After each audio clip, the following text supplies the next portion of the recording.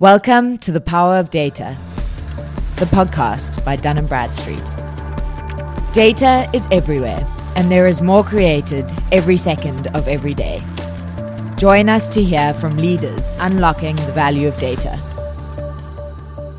Hi, welcome back. I have the huge privilege of being joined today by Anne Cairns, Vice Chairwoman of MasterCard and also Co-Chairwoman of the 30% Club. Welcome, Anne. Thank you. It's great to be here. I read recently a Sunday Times article, and the article actually began in your office, and it described your office. And I'm now wondering, sat here, why we're actually even in this office. I think we would have been much better over at yours. Well, I don't know. You have a beautiful view of the river here, Sam, so it's a pretty nice office too. We do, and the sun's setting. It's not too shabby. And you have an incredibly impressive CV, and it's so diverse. You started on an oil rig for British Gas, and you now have the enormous role as an industry legend and vice chairwoman of MasterCard. Can you tell us what happened in between? Quite a lot happened in between because I've got a long career history, but long story short, I moved from engineering into banking in 1987. I joined Citibank and retrained as an investment banker. And I joined on the 1st of October, and on the 21st of October, it was Black Monday. So 3 weeks in, Wow. And the world's markets crashed. And I learned very early on in that part of my career how to unwind swap portfolios and restructure, which came in very handy many years later when I left ABN AMRO Bank after the takeover by Royal Bank of Scotland, because that was the year that Lehman crashed. And I ended up as the CEO of Lehman Holdings here in Canary Wharf, Wow. managing their portfolios across Europe into the Middle East, but more importantly, their 6 trillion swap portfolio. So quite a few years later, I was back in the old routine. Wow. Let's start at the very beginning then. With your scientific and maths background, from engineer to investment banker, which is not an uncommon trend, having engineers in investment banking. What excites you most about the technological revolution we're facing? You know, a lot of people don't realize that AI is really just maths put together to find patterns. So you must have a pretty unique insight into the changing world that we live in, particularly with financial technology. Yes, well, you're quite right. Early pattern recognition was the sort of start of AI, if you like. But of course, we didn't have the types of computers that we needed. We didn't have the internet. We didn't have the level of data that you need to really be successful in the AI world. And I think the thing that's going to be really important now as the next click, if you like, is 5G. 5G will revolutionize everything. But right now, what I see AI doing is a lot of fraud detection in the financial space. But I think it has so far to go to actually change the whole way that we work. But on the other hand, I have a very optimistic view of it, that it will augment us rather than replace us. I couldn't agree more. I think human EQ is going to become more and more important in a machine-led world, and it'll be the true differentiator rather than the commoditized aspect. Well, that's right, because I think anything that we do by deductive reasoning, you know, things like accountancy and any process that you could program can obviously be done by a computer. But when you get to inductive reasoning, which would be the thing that makes you creative, I mean, you tend to be in a situation where you could think of infinite number of answers. You know, we say, oh, well, how many colors are there in a rainbow? And we'd say, well, there are 7, but that's just a simplification of the world. There are an infinite number of colors in a rainbow. So actually, once you get into that ground, the ambiguity of answering a question like that is the thing that will actually cause the human brain to become something which is helped by a computer rather than replaced by a computer. We started when you arrived talking about science fiction films, in fact, Blade Runner. I'm already getting a sense of that. You mentioned that we didn't have such vast quantities of data. So the digitization that's happening across all industries is creating vast amounts of data. MasterCard is an organization that is almost famous for its data. You know, alternate data created by payments transactions. You know, data's being created from sentiment and social. It's being created from the Internet of Things, your bank talking to your car, talking to your fridge. What do you think the opportunity for a firm like MasterCard is with data? Well, I think it's a big opportunity, but one of the things that I would say is that we're very, very conscious that we're in an age where you have to pay a lot of attention to privacy. And we actually don't hold people's private data. So if you're doing a transaction, I don't know who you are, whether you're a man or a woman. I don't know where you live.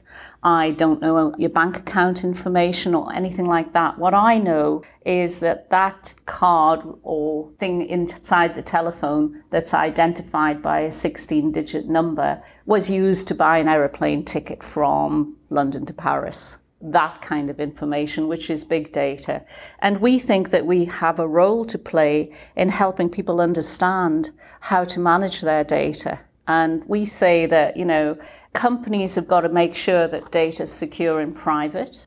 They've got to be sure that what they're doing is transparent and that they're in control of what they're doing, and that the actual control of the individual's data is in the individual's hands. And that companies should be accountable and deal with things with integrity. And they should be constantly innovating, but they should also think about social impact when they're looking at data. So the whole concept of data for good is going to become something that I think is really important in the future. You've got an enormous role at MasterCard, and the good news is you don't have to worry about the numbers. Your results about a week ago were excellent. And you always worry about the numbers. Once you stop doing that, that's a bad sign. That's true. Maybe you are worrying about numbers, but at least they're great. Other things in your portfolio include AI, which we've spoken about, and diversity. What does MasterCard do around diversity? How is it a part of the fabric of the company? Well, there's a whole range of things that we do. My particular focus at the beginning has been gender diversity. And we've thought of that in terms of 3 pillars. We think about what do we do for people, and what do we do for our markets, and what do we do for society. The thing that's interesting for us is that over 80% of everyday buying decisions are made by women. So if you think about transactions, women are our largest customer base by far.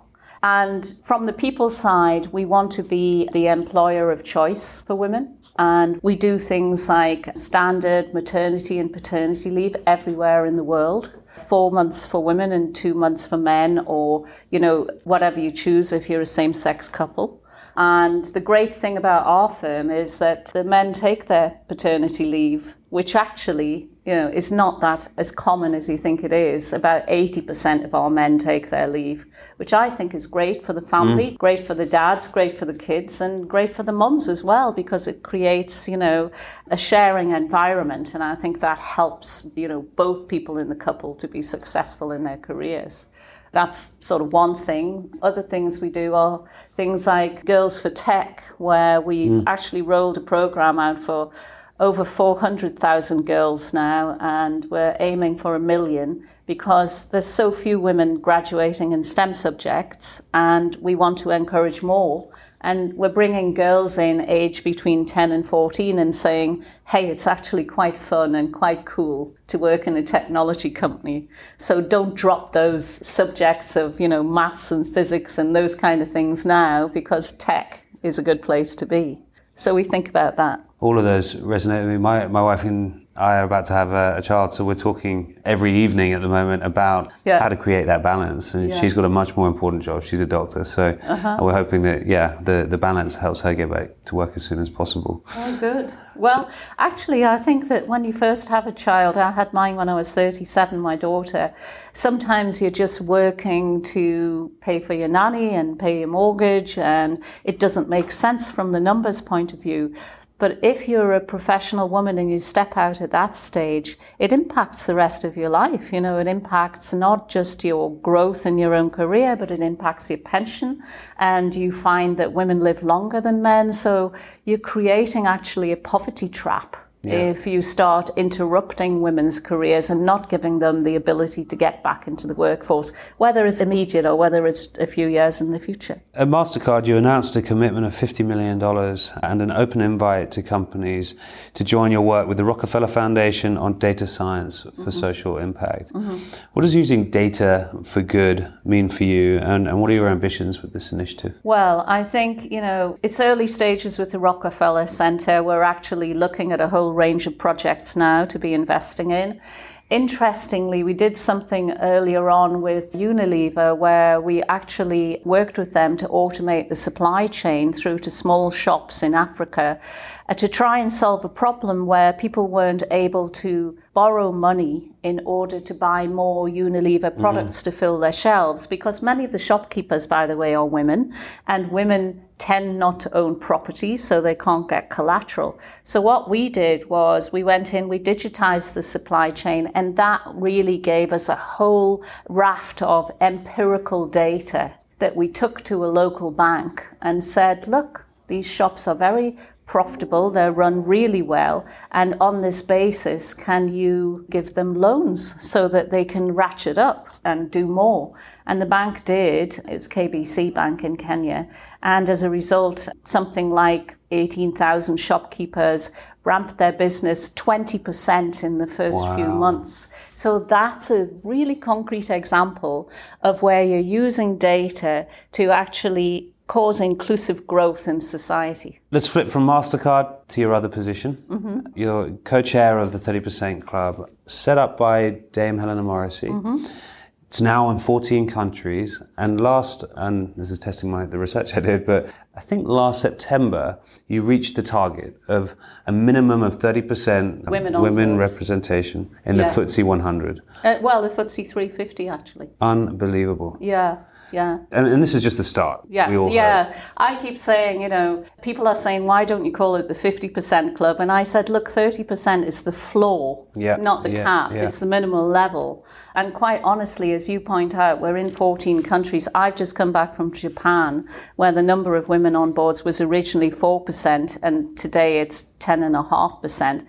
But you can imagine they've got a long way to go. It's 8% in Brazil. We estimate it's something like 2% across the GCC. So, when you think about it, this is actually a good target based on the idea that once you've got about 30% of any minority in a room, and women aren't a minority, but they are in the case of boards, then you actually have a working group where you stop being the odd people out and you just become, part of the whole. It's awesome to hear that the UK is almost leading the charge, or at least trying to be a trailblazer in this critical opportunity, really. And it is an opportunity. You think back, all the stuff you've talked about regarding education, some of the greatest British inventors, and we are a nation of inventors, have been women. Ada Lovelace changed the planet. Right. But what are some of the other things that the 30% Club is doing? How does it engage with organizations? So many of the listeners of this podcast are leaders of large organizations around the world. How can they work with the 30% Club? The great thing is that we are actually launching a paper tomorrow at the London Stock Exchange, where we've actually started to put together a whole raft of examples of what companies are doing to change the gender balance within their own company, and how they're allowing women to basically rise up through the levels to C-suite, and what they're doing to solve market level problems and so on.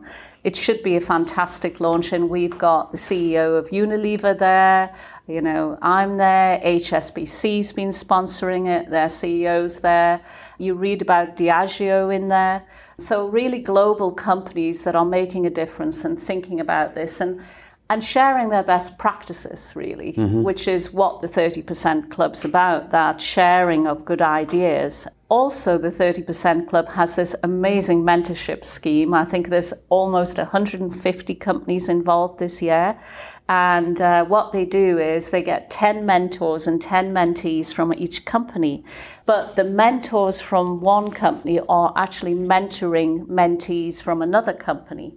And what this cross-company mentorship does is it exposes high potential people to senior leaders across the whole of industry. And also it allows a bit of sharing about what's working and what's not working without actually having to have that conversation with somebody in your company further up the line. So you can have a bit of candidness, and you can have a bit of, reverse mentorship, where, the seniors, and they're often guys in other companies, are hearing, oh, this worked, or actually this is a barrier for me. And it starts them thinking, I wonder whether my company's working that way. Reverse mentorship is a really interesting topic. We talk about diversity in so many guises. One of the areas we don't is actually in age diversity. And I think in a world of technology-infused innovation, it's actually really important. And it's important to think about what the customer of tomorrow is thinking about too. I'm really looking forward to that paper coming out. And you've already given me some ideas as to how Dun & Bradstreet can maybe help support future well, initiatives. we'd absolutely welcome your support. Absolutely. And there's so many companies around the world that are keen to work with us because, they understand it's important. And by the way, we're expanding. One of the things that I'm doing coming in as the co-chair is to say, I want to see 30% club in all the G20 countries. So I'm talking about, I want to open up in China, I want to open up in India, Mexico, and Russia. And I've actually been to all of these countries recently and met people who could actually set up the secretariat and start the movement, which would be fabulous. I, in my international CMO role, have teams in India, China, and Hong Kong and Taiwan. And I was delighted to hear when I was there recently that we had just under 80% of our workforce in Asia are women. Fantastic. In fact. And it's been something that the company has been adamant to drive. So it was incredible to see, actually. Well, maybe we can work together in some of these geographies. It would be great. Perfect. Well, I'm going to take this offline so that you don't share all your good ideas with our listeners. A couple of lighter ones to end on, but that was all fascinating. Thank you. And what an incredible career and having so much impact, particularly in that diversity space. Thank you. You're super busy, and it sounds like you're traveling all the time as well. Yeah. Both with MasterCard and the 30% Club. What's the best advice you could give our listeners to use their time better? Time is the one commodity we don't have enough of. How do you structure your time? Yeah, this is interesting. Actually, what I quite like when I'm traveling is, and it's being destroyed a little bit by more planes getting Wi-Fi, but I actually like to use my time on planes and in airports to read things, to read books and to read papers and to actually sit down and do a bit of thinking. Because I think when you're in a constant office environment, you're distracted and people are grabbing your time, and sometimes you need to have that time to really get your thoughts in order and decide what you want to focus on. So I think a good piece of advice is don't wake up in the morning and immediately switch your phone on and start reading all of your emails, although that's such a tempting thing to do. Wake up in the morning and think what you want to get out of the day, then switch your phone on and read all your emails. And try and make yourself work in a very specific direction to achieve something rather than just responding to what everyone else is saying to you around the world. You're wearing a Sustainable Development Goals. Oh, I am, yeah. And perhaps this is a slightly random off the cuff one, but perhaps you could tell us a little bit about why you're wearing it and the areas of it that really ring true to you. Yeah, well, one of the reasons why I'm wearing it is that we are part of the organization UN Global Compact. And this is the business organization of the UN that looks at the Sustainable Development Goals. I'm a great believer that we have to work together to solve our climate change problem. I believe that we're running out of time to do that. I believe that unless business stands up and works together around the world to help solve this, it's going to be, a bad result, because I don't see that the politicians are going to solve it, especially in this age of popularism. And to me, because I'm such an advocate for gender, I think that, these goals touch gender in so many different ways, not just goal number 5, which is about, gender equity.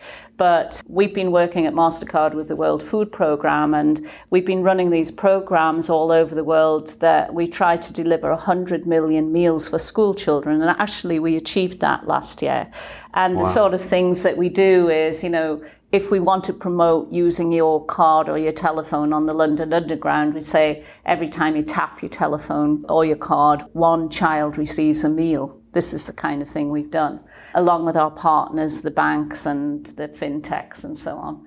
And the thing about that is, if you think about it, it hits 5 sustainable development goals, because it's about eradicating hunger, which is one of the goals. It's about eradicating poverty, which is definitely one of the goals.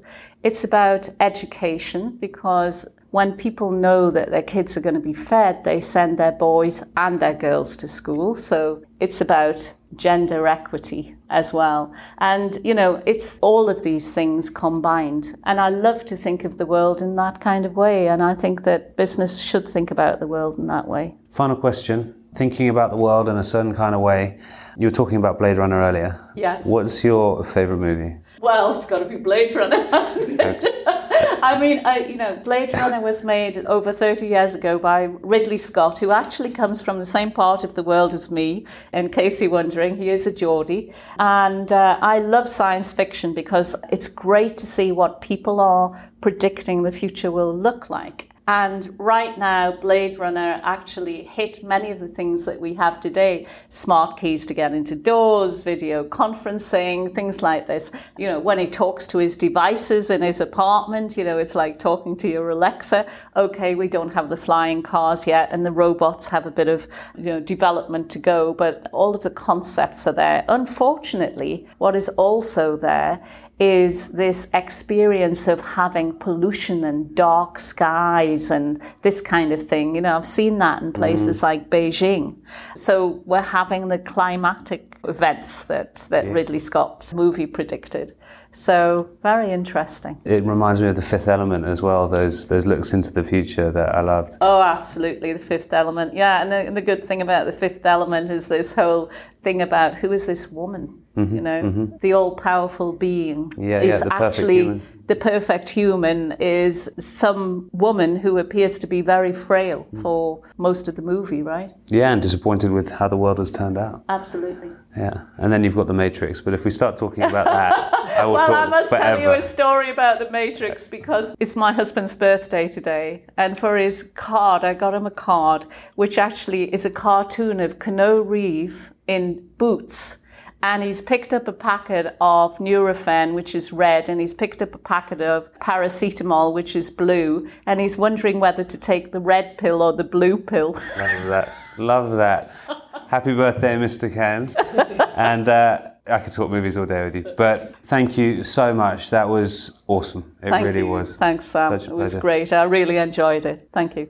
Tune in next week for another episode. And don't forget to subscribe and rate us on Apple Podcast or follow us on Spotify and Google Podcast. Thank you.